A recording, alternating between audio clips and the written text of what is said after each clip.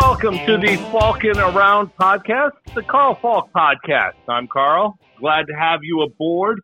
Episode 4, we're available everywhere. We're like the cool kids. iTunes, we're available on YouTube, BuzzFeed. Make sure you check it out because we are Buzzsprout, not BuzzFeed, Buzzsprout.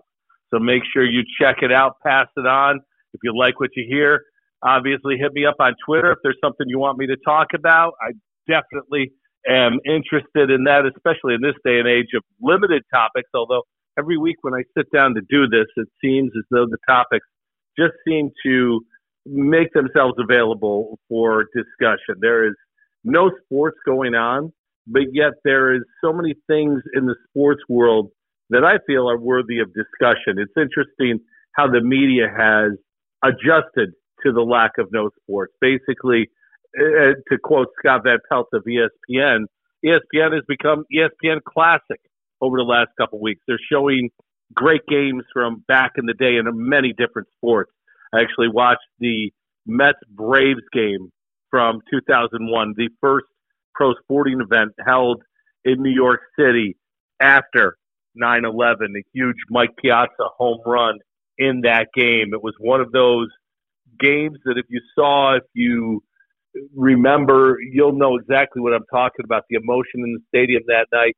We were a broken country after 9/11, and that was one of those sparks that helped rekindle our nation. And I think as we go through this coronavirus, there will be an event like that, something like that. When we get back to our normal lives, something's going to happen that's going to allow us to see that sports and life is back to normal. So it was pretty cool watching that. And it's been cool to watch the different games and how they were covered, how they were played, how they were approached in so many different ways. We've changed sports recently in many, many ways, and we're going to continue to do that. The NFL has made a decision to change their playoff format. I'll get to that in a few minutes.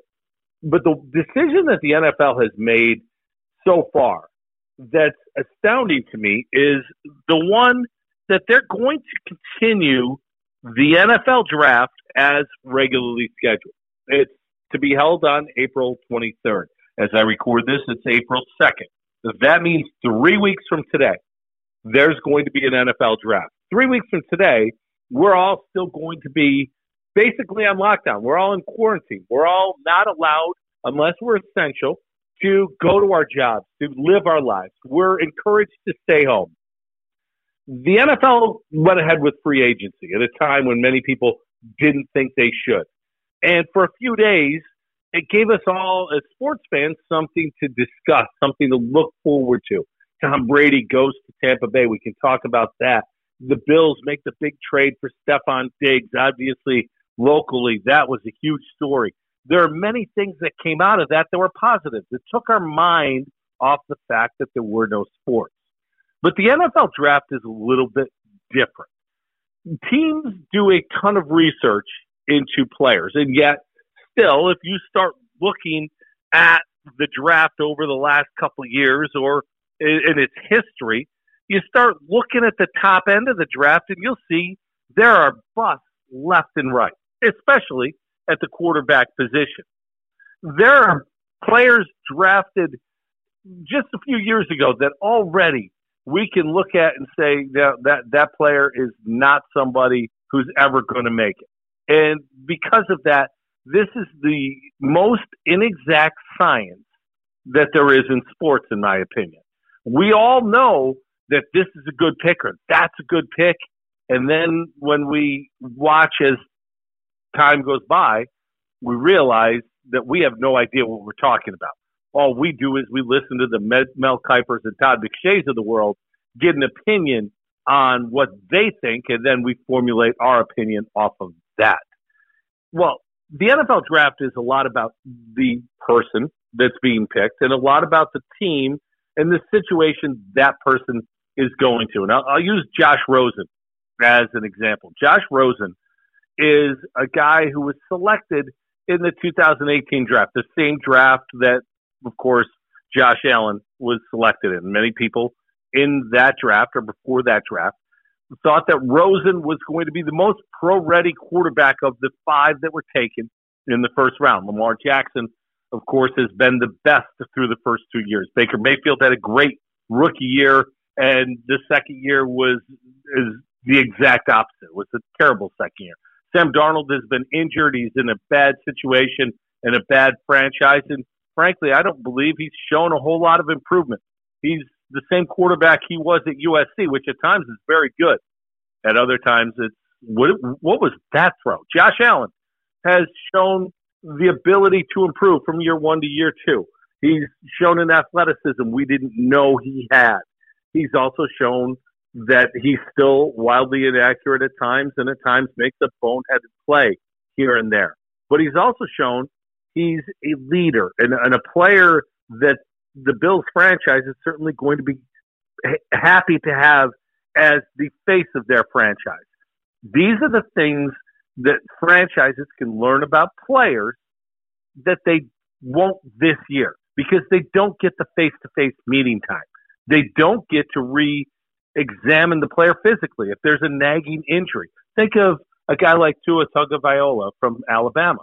The biggest question about Tua may not be his ability to play, though I do have some questions about that, but his ability to be healthy and stay healthy. This year's draft, the teams don't get to meet with the players and examine them. There's a lot of FaceTime video, a lot of Skype, Zoom, all the different apps that we all use now. That's going on a lot, and you get to talk to players, but you don't get that face-to-face contact. It's different. And because of that, the teams are at a serious disadvantage. The country is going to sit back and go, why are they having this draft? The NFL is going to look at it and say, well, because we can. And that's kind of the NFL's attitude right now, while the rest of the sports world has shut down. And that attitude has permeated through their upcoming schedule. The schedule release has been pushed back. That'll now come out in mid-May at this point, though I don't think it will. The schedule is something that I think as this lockdown, as our new lives become the new normal, happen, it's going to be more and more in flux. The NFL is hell-bent on playing a 16-game schedule this year, a complete and full 16-game schedule. They'll likely play some games without fans in attendance. They'll do whatever they can to make sure they fulfill their commitment to their television partners. The television partners will allow the teams to stay above the red line in the financial area. If the games are played with no fans, most teams will at least break even. Think about that. That's how much money is available to the teams via the television contracts. They'll break even with no fans attending, which is crazy to think about. And if they don't break even, their losses won't be huge losses. But think of the other side of this. Traditionally, after the draft, you have a couple mini camps, organized team activities, as they're called, and then a full-fledged mini camp. So the rookies and veterans get together. The rookies get their playbooks. The coaches get to meet them. They all get to know each other. Here's your workout regimen. Here's what weight we want you in. There's a lot that goes on. Here's the offense. Here's the defense. Here's the playbook. All of those things that transition a rookie or a new player from a team that they played on before to their new team. It's all about building the culture. And we hear about that in Western New York from Sean McDermott all the time.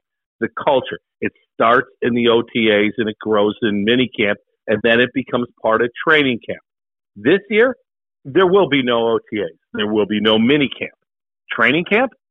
Traditionally, training camp is about a 6-week thing.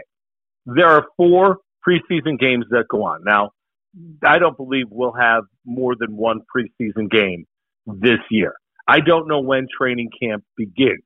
I don't foresee a 6-week training camp. If you're going to try to start the season on time, which traditionally it'll begin the first Sunday after the Labor Day weekend, this year it'd be September 13th. If you're going to start it then, that means training camp has to start before August 1st.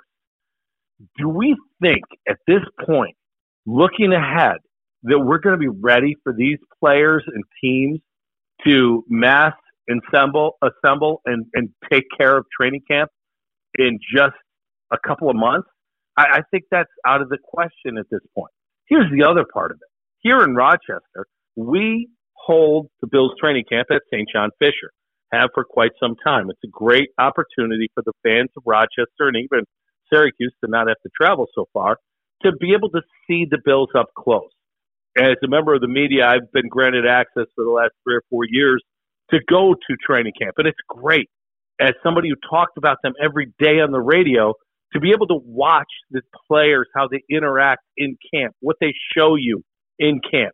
I'm no football scout, football expert, but you could see things because they're very obvious between players.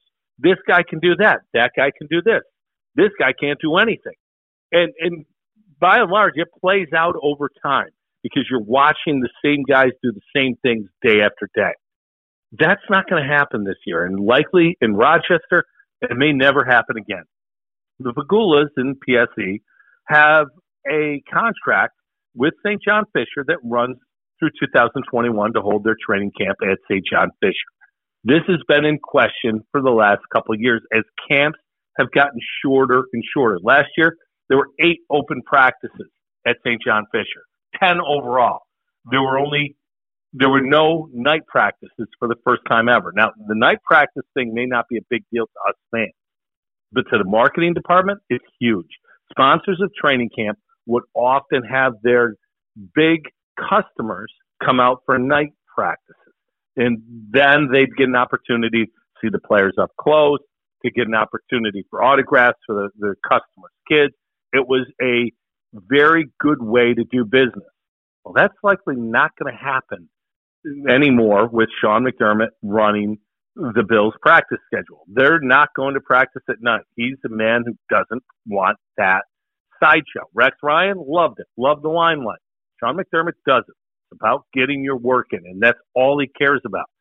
So it's been a question as to when will the Pegulas stop having training camp here in Rochester? When will they go to Buffalo? Because they've built this new AdPro training facility, which is state-of-the-art. They put 2 new grass fields in beside it. It is a great, great facility and one that will host their training camp in years to come. I'm confident of that. They like to control things. They also like money. They'll make more money having training camp in their own backyard than they will bringing it here. At the time that the Bills came to St. John Fisher around the year 2000, it was a great move. They regionalized the marketing of the franchise. Well, that no longer is necessary. It's already been done. That work was done, and now moving the Bills back to Buffalo will make a whole lot more sense for the Pegulas to do. And it's just one of those things that I think this situation that we're in is going to provide a very convenient out for PSE and the Bills to move training camp, however abbreviated it may be this year, to the AdPro facility next to the stadium in Buffalo. So certainly changes ahead with training camp and changes ahead at the end of the season as well. The NFL, for the first time in 30 years, voted this week to add another playoff team to each conference beginning at the end of this year. That means 7 playoff teams from each conference now go forward. 14 of the 32 teams in the league will make the playoffs. 43.8% of the playoffs. In my opinion, that's too many. Look, I like the fact that they're adding a playoff team because I think it gives us, the fans, something really special to look at. When you look at the wild card weekend now, traditionally wild card weekend was 4 games. You had 8 teams playing. You had 2 games Saturday, 2 games Sunday. Well, now it's going to be different. Now, that wild card weekend is going to jump up by another game on each conference. There's going to be 6 games on that weekend. Think about that. On a Saturday, you've got a game at 1, a game at 4, and a game at 8. You do the same thing on Sunday, and they're playoff games. It's about as good of a weekend of football as you'll ever have as a fan. I think that's great.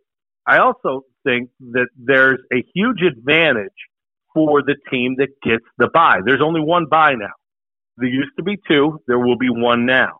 One team from each conference that gets the bye has a huge advantage going forward. So, yes, there's something to like. But when you look at the teams that are getting in, basically, you're adding a team that's going to be a 500 team or slightly above. Last year in the AFC, the Steelers at 8-8 would have been a playoff team. The Rams in the NFC at 9-7 would have been a playoff team. The year before, the Vikings 8-7-1. The Steelers again 9-6-1. Yes, you're adding a team, but are you adding a team that's going to be a team that's got a chance to go all the way? That's the question I have. Are you actually making the playoff tournament better, or are you just giving us fans another game to watch? One thing I don't buy about this, and I don't think will happen, is it's going to change the end of the season. And as we go forward into next year, when the season goes from 16 to 17 games, the thought with the extra playoff team is at the end of the season, you get better games. I don't think that's the case. There's going to be one or two teams now that aren't eliminated that might sneak into that seventh spot. But I think the opposite may be true as well. You're now going to have teams that don't have a chance at a bye because there's only one bye, and those teams are now going to rest their players more because there's less incentive for them to play the final week or two of the season. I actually think it's going to go the opposite way, and it's going to hurt the end of the season product more than it'll help it. Now, I got to confess, generally when the NFL makes changes, I don't think they're good changes because I'm a big fan of if it ain't broke, don't fix it. But the NFL seems to get it right. The extra point rule, which has become a great addition to the NFL game, was one that I thought was an absolutely terrible decision. And look at it now. It's a fantastic decision.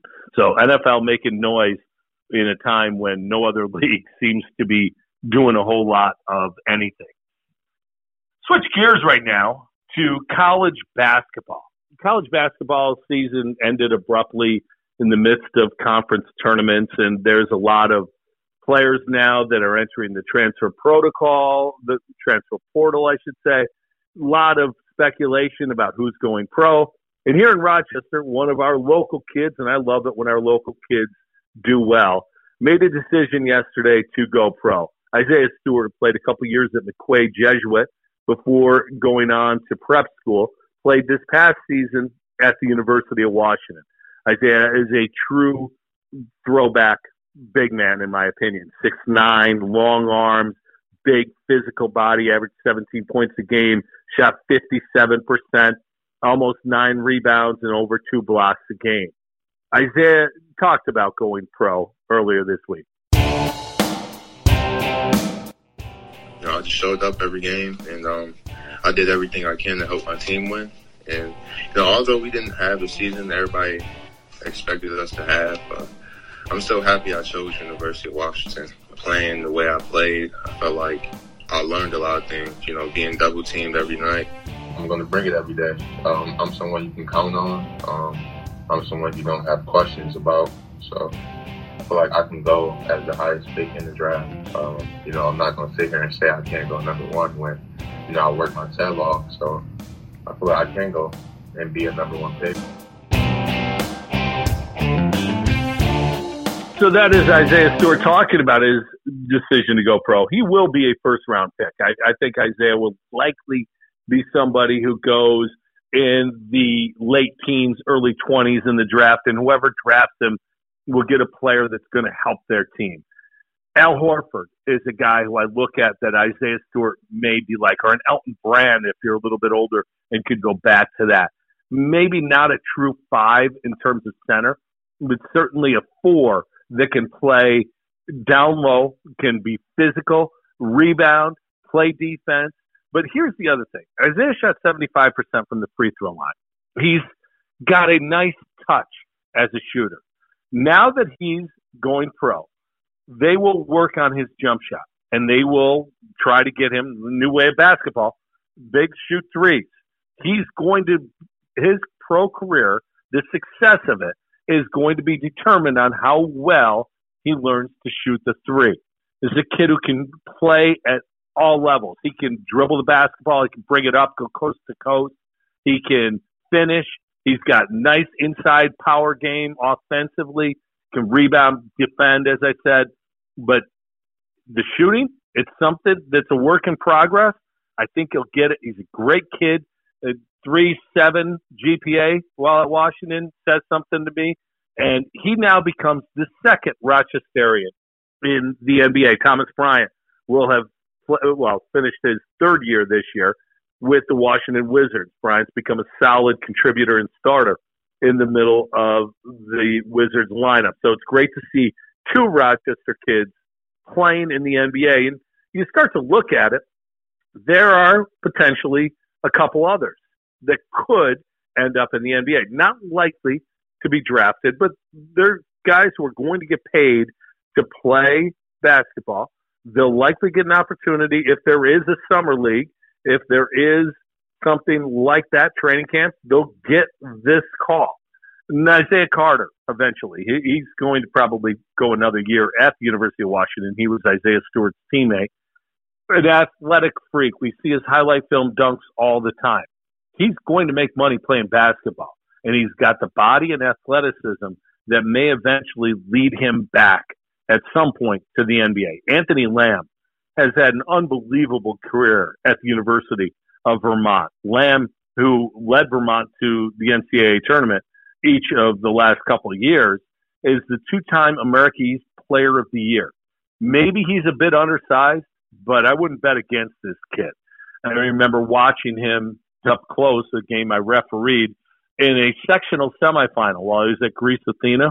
He scored the last 18 points of the game to force overtime, including making 3 free throws with about a second left. The kid wasn't going to lose that night, and I would never bet on him to lose because he's just that kid. The Metro Atlantic Player of the Year is Jalen Pickett, a kid from Siena. A little bit of a throwback game. He was mentioned as a potential draft prospect before the season. Jalen Pickett is somebody to keep an eye on in a couple of years. He's only played 2 years for Siena. Quentin Rose at Temple is a second-team All-AAC guy for the last couple of years. He's got an NBA body. He's a 6'8" two-guard, incredibly athletic. He'll get a look. And there's another kid that we always tend to forget about when we have this discussion because of where he plays. Keith McGee is in New Mexico. Keith McGee is an athletic freak, not big in stature, maybe 6'1", 6'2", can jump out of the gym, can really shoot it. He's a heck of a player, and another kid who's going to get an opportunity eventually to make money playing basketball. It's great to see that we have 2 NBA players and the 5 kids I just mentioned who have a chance at some point maybe to get a tryout, if nothing more. This may be the golden age of basketball at the highest level in Section 5 here in Rochester. I think it's fantastic. You talk about the highest level and how great it is for basketball. I'd be remiss if I didn't throw this out there. The Hobie Baker finalists, the college hockey Heisman Trophy, if you will, were announced last week. 2 Rochester kids were on the finalist list, a 10-person list. Jack Dugan from Providence, who led the NCAA in scoring this year. He helped bring Providence to the NCAA championship game as a freshman last year. Dugan this year leads the nation in scoring. He's a draft pick of the Las Vegas Knights. I'm not sure whether or not Dugan will leave Providence and turn pro. There's so much uncertainty now with all the things that are going on with the virus and its effect on sports. I don't think anyone knows the answer to that question, but certainly a kid to keep an eye on. Then there's David Ferentz, who's a Nashville draft product. He's out of Boston University. He's one of the top defensemen in college hockey. He's a kid from Victor. These 2 young men are going to be playing at least in the AHL in a couple of years and possibly in the NHL as well. And you think about that, to have 2 players in the NBA, 2 players in the NHL. Ernie Clement is working his way up through the Indian system, has a chance to get to the Indians roster at some point. That's a possibility. It's just a golden time in Rochester for our young men doing great, great things at the next level. And me as a sports fan could not be prouder of all of these young men and what they've accomplished. So cheers, boys. Keep up the great work and keep making us all proud. There is a recency bias in basically everything that we do.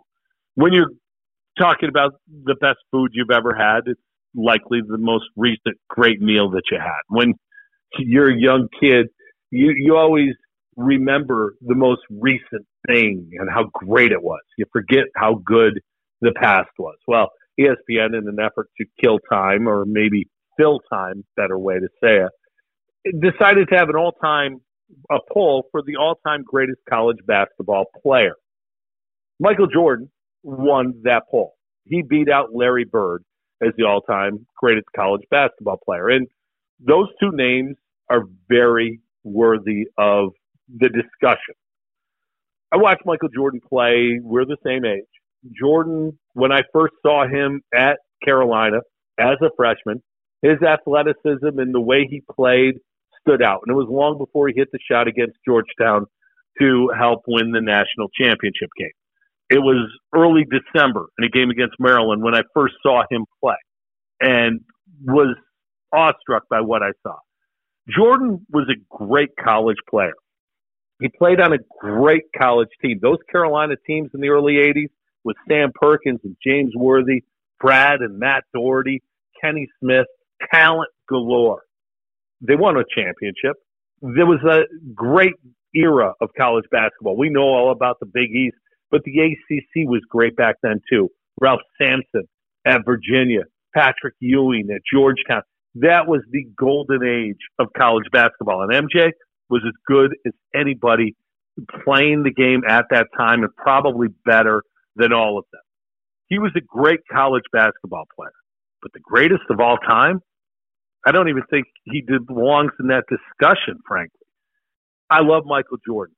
I do think he's the greatest basketball player of all time. Pro, without a doubt. But Larry Bird was the person who lost this recency bias competition. Bird's career at Indiana State averaged 30.3 points a game, 13.3 rebounds a game, and 4.6 assists. Those were his career averages for the 3 years he spent at Indiana State. What people forget about Larry Bird is he actually started out his college career at Indiana. He was going to play for Bobby Knight. But the Hick from French Lick was overwhelmed by the size of Indiana. And one afternoon, grabbed his basket of clothes, and there wasn't much more than a basket of clothes, went out to the highway, stuck his thumb out, jumped in the back of a pickup truck, and hitchhiked his way back to French Lick. He ended up at Indiana State in Terre Haute, and the fit was much better. And he brought that team to the championship game, only to lose to Magic Johnson and Michigan State in that championship game. Bird was an all-timer. And MJ, again, great. Neither of them belong in this competition. You want to discuss the greatest college basketball player of all time? There are two names you can argue. And either way you want to go with it, I'm fine with your argument. Kareem Abdul-Jabbar or Lou Alcindor, when he was at UCLA, played only 3 years. Freshmen weren't allowed to play during that time. He averaged 26.4 points per game, 15.4 rebounds, and won 3 championships. Not bad. It's pretty consistent. He was a 3-time All-American, 3-time Player of the Year. He did literally everything you could possibly do as a college basketball player. There was nothing more Kareem Abdul-Jabbar could have done to better his resume at a college basketball player other than not miss a shot, which we all know that's not possible. Kareem Abdul-Jabbar has to be one of the two names mentioned. The other name, which I haven't heard a whole lot of pushback on Bird and Jordan with this name, and it just confounds me because to me, this would be my pick. Pete Maravich, who played at LSU, back in the late 60s. Another player who he didn't play for 4 years because freshmen weren't allowed to play, played 3 years at LSU. And with Maravich, I think it's worth noting they didn't have a three-point line. As a matter of fact, Pete Maravich never had a three-point line in the NBA until his last season. One of the great stats of all time is that when he played a half a season to finish his career with the Boston Celtics, the first year of the three-point line in the NBA, Maravich, who was done at that point, injuries had taken their toll on the man, was 10 for 15 for his career from three-point range. 10 for 15, 66%. Pretty good. Maravich at LSU, though, averaged 44.2 points per game. Let me say that again. For his career, averaged 44.2 points per game. As a sophomore in the 67-68 season, he averaged 43.8 points per game. He averaged 7.5 rebounds per game that year and 4 assists. Think about that. Well, there was no three-point line. We're talking about averaging, 50 at least? His sophomore year, his scoring actually went up a little bit, 44.2 points per game. The rebounds down to 6.5, but the assists went up to 4.9 assists per game. And then his senior year, 44.5 points per game, 5.3 rebounds, 6.2 assists per game. For his career, 44.2 points per game, 6.4 rebounds per game, and 5.1 assists per game. 3-time consensus All-American. He was the player of the year, his senior year. What more, other than be in a better program and have a chance to win, could Pete Maravich have done?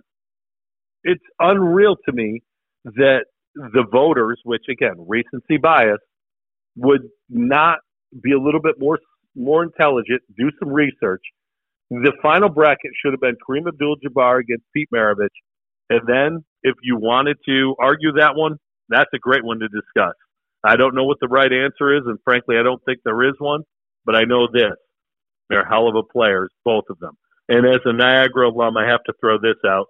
Calvin Murphy's 33 points per game in average. That's worth noting as well.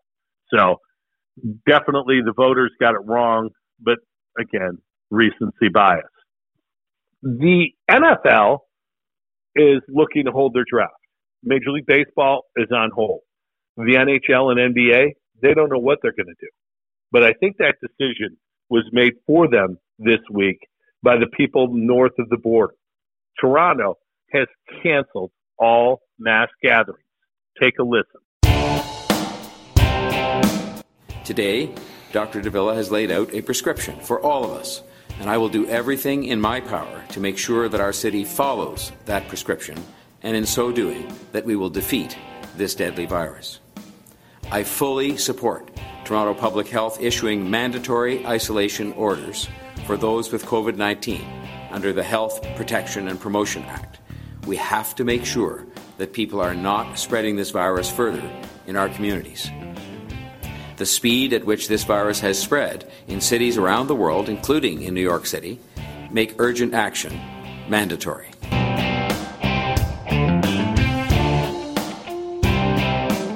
The Raptors are the second best team in the NBA's Eastern Conference right now. The Leafs, they're the third best team in the NHL Atlantic Division. The Leafs aren't probably a cup contender, but then again, they never are. The Raptors are the defending NBA champions. The city of Toronto has banned public gatherings until June 30th. To me, this is the end of the NBA and NHL. Because if you want to come back and you want to play the remaining portion of the schedules and you want to have a playoff so you can crown a champion, when are you going to do it? Are you going to go into July? Are you going to go into August? Because now you're getting to a point where the playoffs are likely a 4 to 6 week thing. You're getting to the point where these players are going to continue playing, have a couple weeks off, and then report to training camp in the fall. It's not good for the athletes. And I get that the leagues are going to want to have a champion crowned. They're going to want to finish the job that they started. the teams have an opportunity to win. Think of the Lakers with LeBron and Anthony Davis, the Clippers. Of course, we all look forward to that potential Western Conference final. It would have been a great one. I don't think it's going to happen. And frankly, I think this decision by our neighbors to the north might be the final nail in the coffin for the hope of getting the tournament back on track this year. Another, what are we going to do with, is Major League Baseball. There's no set date, certainly, for the players to get back together and try to pick up spring training, when they're going to get things going.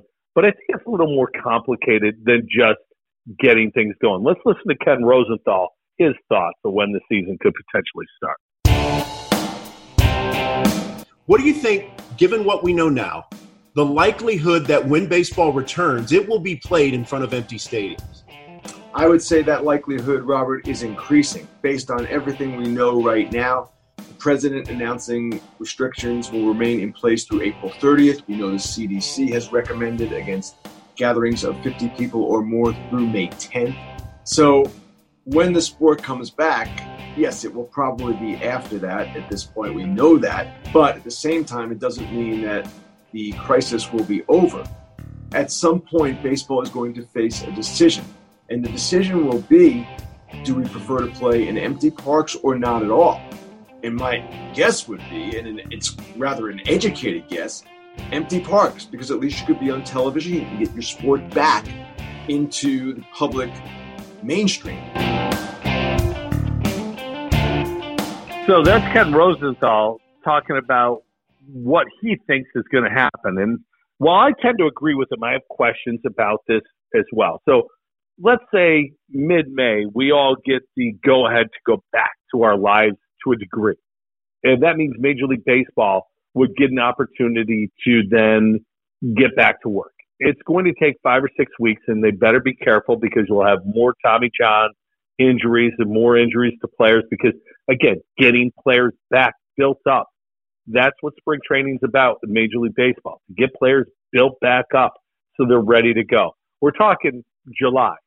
If they plan to play late into the season, the Northeast isn't great for baseball past mid-October. And even then, it's somewhat dicey. There is talk about, well, maybe they could play to the end of November. I don't know if they realize what it's like in the Northeast, but Minnesota has an outdoor stadium and a pretty good team. Imagine December-ish playing a baseball game in Minneapolis. And then there's talk of, well, we could always play neutral sites.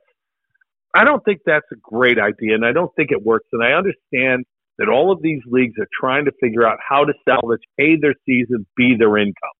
And it's probably in reverse order to what I just said. The money's the thing. And if they could put it on TV, they get the television revenue. But they also need to be smart about it. And then there's another fact. Think of, we here in Rochester, we have the Red Wings, the AAA team of the Minnesota Twins. How many players get called up, sent down through the course of a year? With the Major League team playing in an empty stadium, that's one thing. The injuries are going to happen in baseball and all sports. Are you going to have the farm teams ready to go as well? How does that work? I know we're in unprecedented times, and I understand that the people running the sports have decisions to make.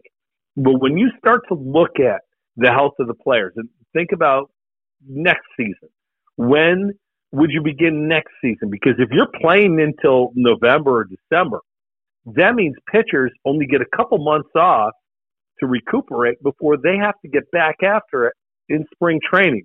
I think we would see more injuries next season because of the shortened off season, the prolonged this season. I just think it's a recipe for disaster long term, and I think one or two of these leagues are going to have to make a decision that nobody wants to be made.